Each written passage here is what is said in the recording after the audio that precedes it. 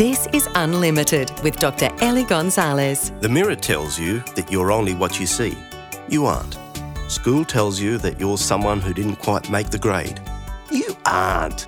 Parents tell you that you're only a success if you've met their expectations. You aren't. Friends tell you that you're only acceptable if you keep them happy. You aren't. Employers tell you that you're worth only the time that you can give them. You aren't. Your conscience tells you that you're defined by your biggest mistake. No way. You have been bought with a price. If you accept it, you're accounted pure and perfect in Jesus. You're filled with the Spirit of God and you're seated in heavenly places. You have been given eternal life, all the good things of eternity. You are a child of the living God. That's who you are. Let that sink in and then go and live it.